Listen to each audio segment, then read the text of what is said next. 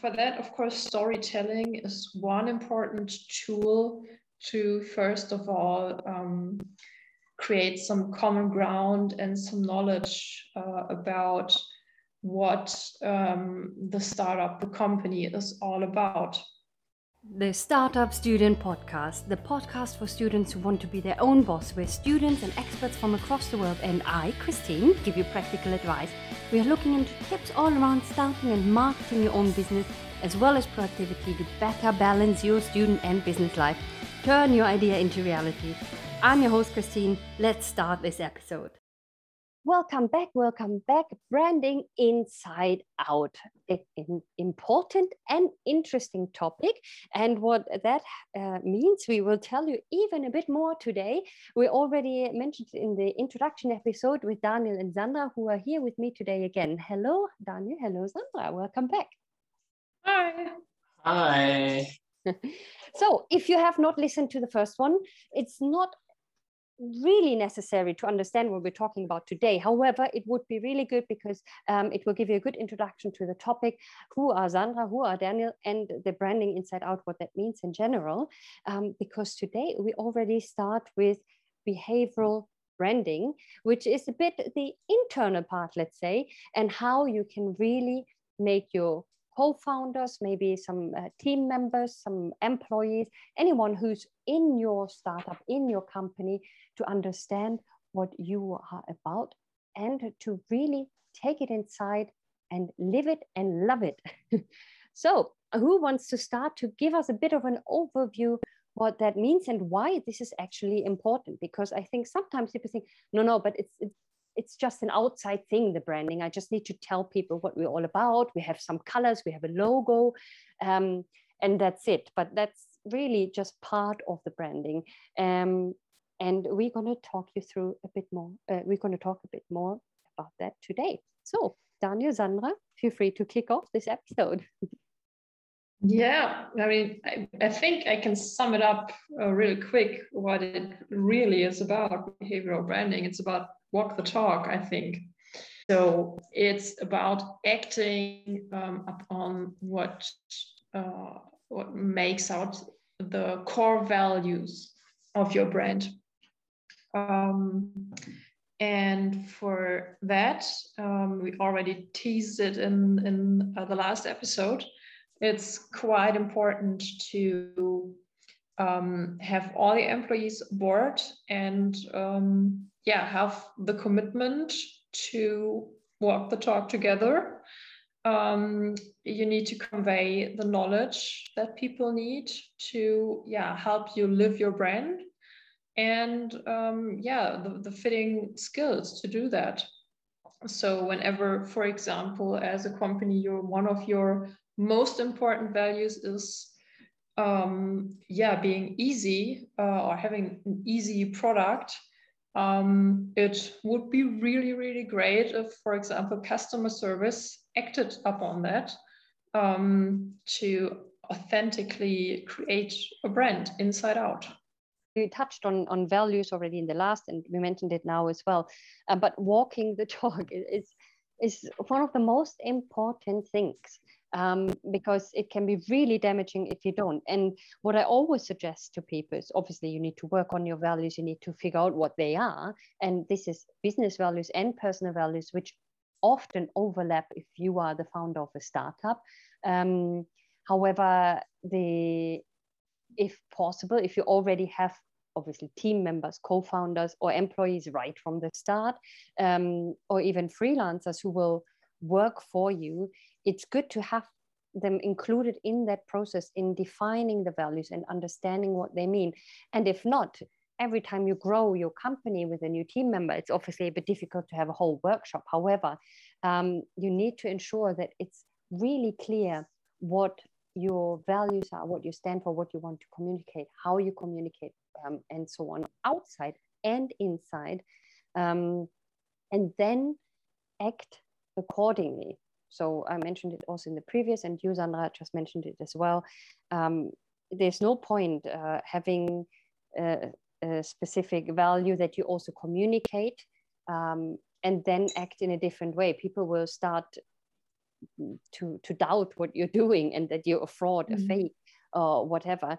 And especially when you're starting a company where no one knows you, you have to communicate your values. You have to communicate what you stand for, because, and that's obviously, so in an obvious way, where you actually state, okay, we stand for this in form of a mission statement, vision statement, okay, but also in words.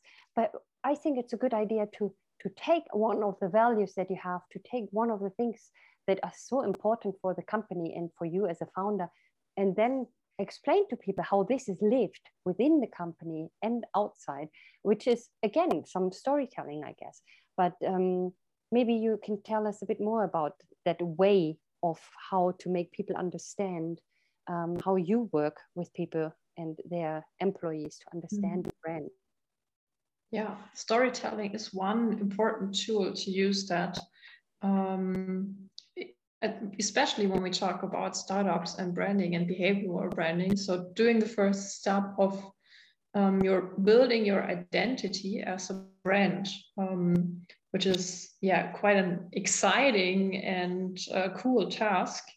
And you're, yeah, cultivating a common culture of your company, which then hopefully will immerse and will grow, and new people coming to that will automatically perceive what's happening there and yeah, fall in line with that culture. So that's the ideal.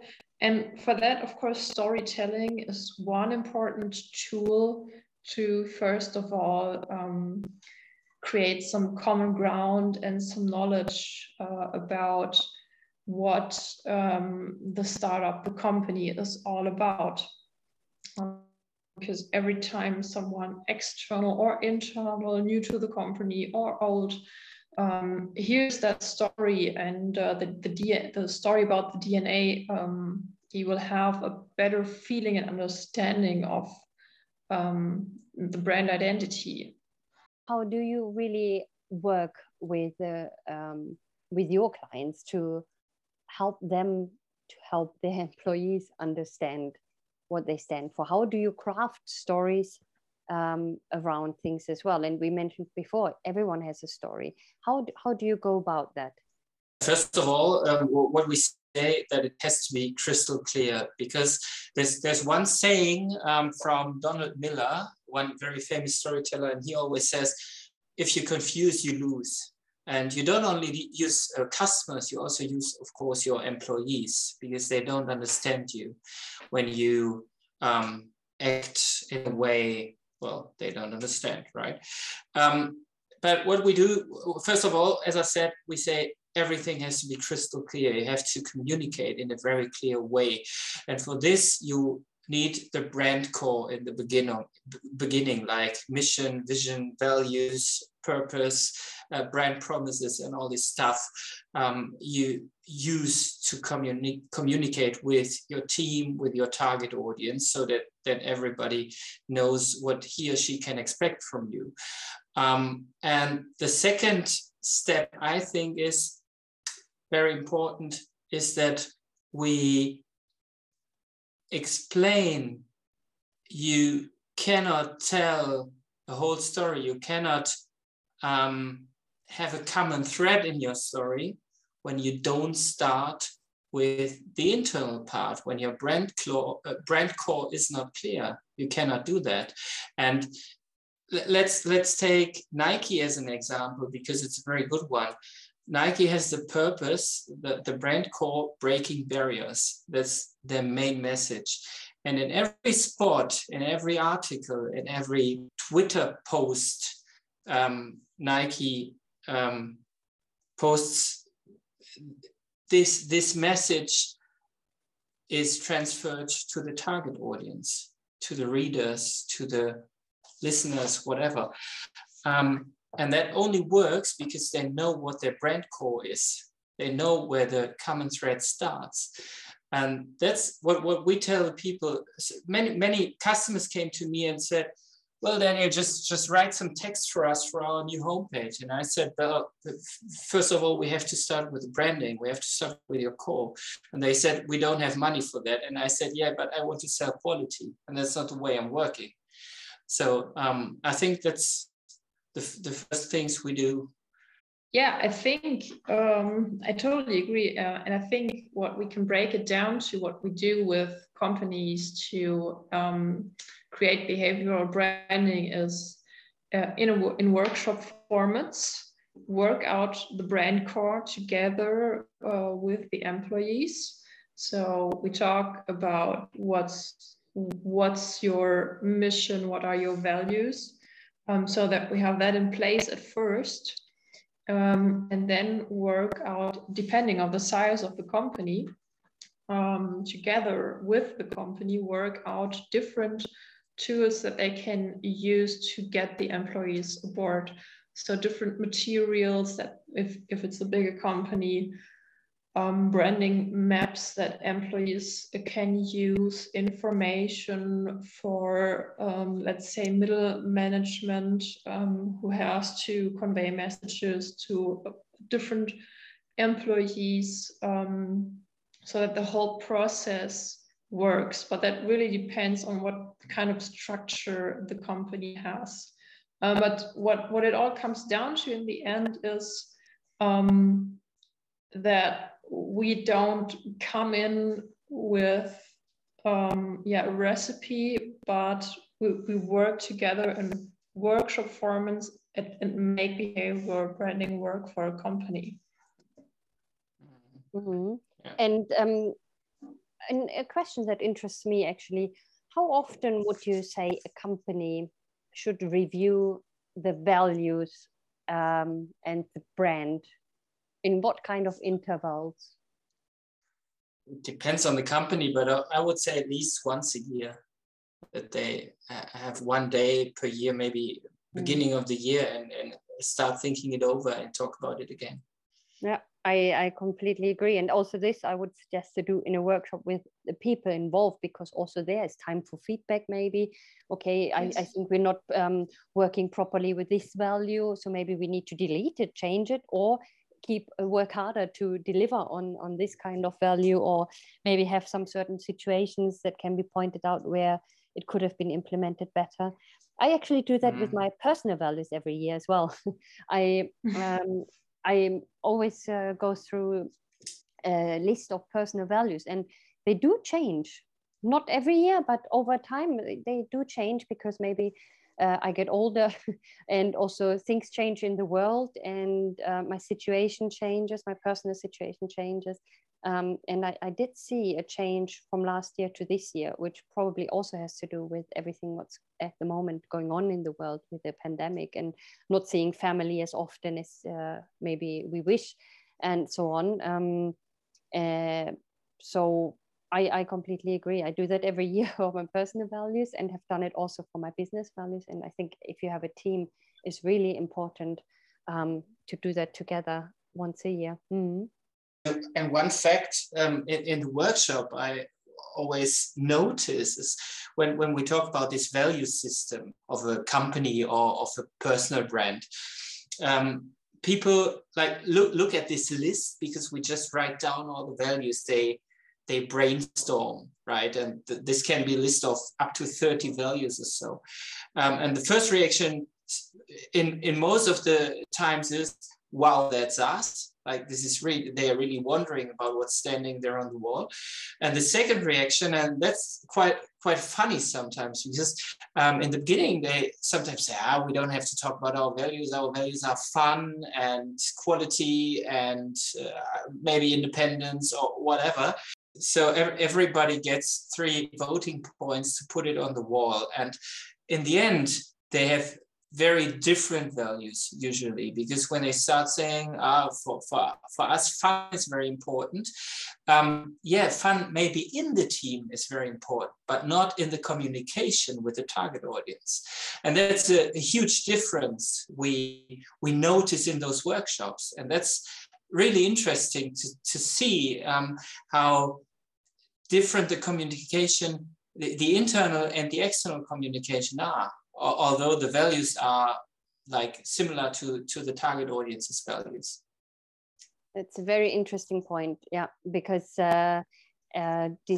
differentiating between internal and external communication are very similar, or even overlap, or are exactly the same, but it really depends on your target audience. And if it's not appropriate, for example, to interact in a fun way, I mean, I don't know if it's appropriate for a funeral company to communicate in an extremely fun way, because there's some kind of empathy you have to have. So it's more the empathy as a value, and understanding of people, making it easy for people, this kind of stuff, rather than fun. But maybe within the company you want to make it as fun as possible for people to work, because it's a heavy job that you're doing and dealing with difficult situations. So you want to maybe lighten up the mood. I don't know, just coming up with an example. So thank you for pointing that out. There can be a difference between external and internal communication. Mm-hmm. Yeah, that's an interesting point. Also, that brings me to that there can be different brands within one company, like you said, among each other and in the outward communication. Because for the employer brand, for example, so for the brand as as an employer, you can have a whole different set of values and might have to communicate quite differently than you would do with customers. So yes, when companies start to grow and need to take on more employees, this might also be a point where you might start thinking about or overthink the values that you defined. Do they still fit? If I have to do my employer branding and look for new employees. The company is, or a startup in this case also, is fast growing, then it comes with all kind of different challenges, because all of a sudden you have to implement processes that you didn't have to have before, and you have to communicate with a whole bunch of new people in different sectors as well. And even then, it's even more important to make sure you make the time for explaining and for feedback and for creating something together, and get the buy-in of every person that works with and for you. Mm-hmm. Yes, I once was in a workshop situation, and it was really the worst workshop I had in my life, I think, because this was the situation, a fast-growing startup, and they said, our communication no longer works. And I said, well, then you are in this scale-up situation, growing from startup to scale-up. And they said, no, we're still a startup. It's not a scale-up. So I think they had about 60 employees, and didn't know how to really talk with each other. Mm. So they said, we need a new value proposition. We need all this new messaging stuff. And I said, well, we can work on that. So I made a suggestion for the workshop structure, and they said, no, it's not going to work like this. We in the marketing team had made this preparation before, and you need to go this way and that way. So I was in this workshop situation, and they started discussing for hours with each other. Mm. And I said, what of the information you're giving me now is really important? And they said, well, we think everything. So I couldn't even, I wasn't even getting the point. I couldn't structure the communication. And I said, well, you know, we have to create messages. We have to create your value proposition, your positioning in the market and all this stuff. We don't have time to discuss all the time. So they really had an internal communication issue.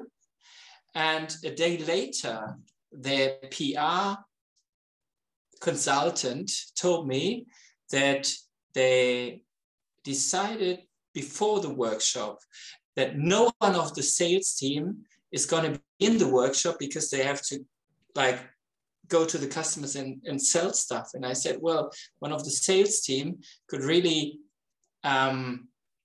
solve this problem right from the beginning, because they know the pains of the target group.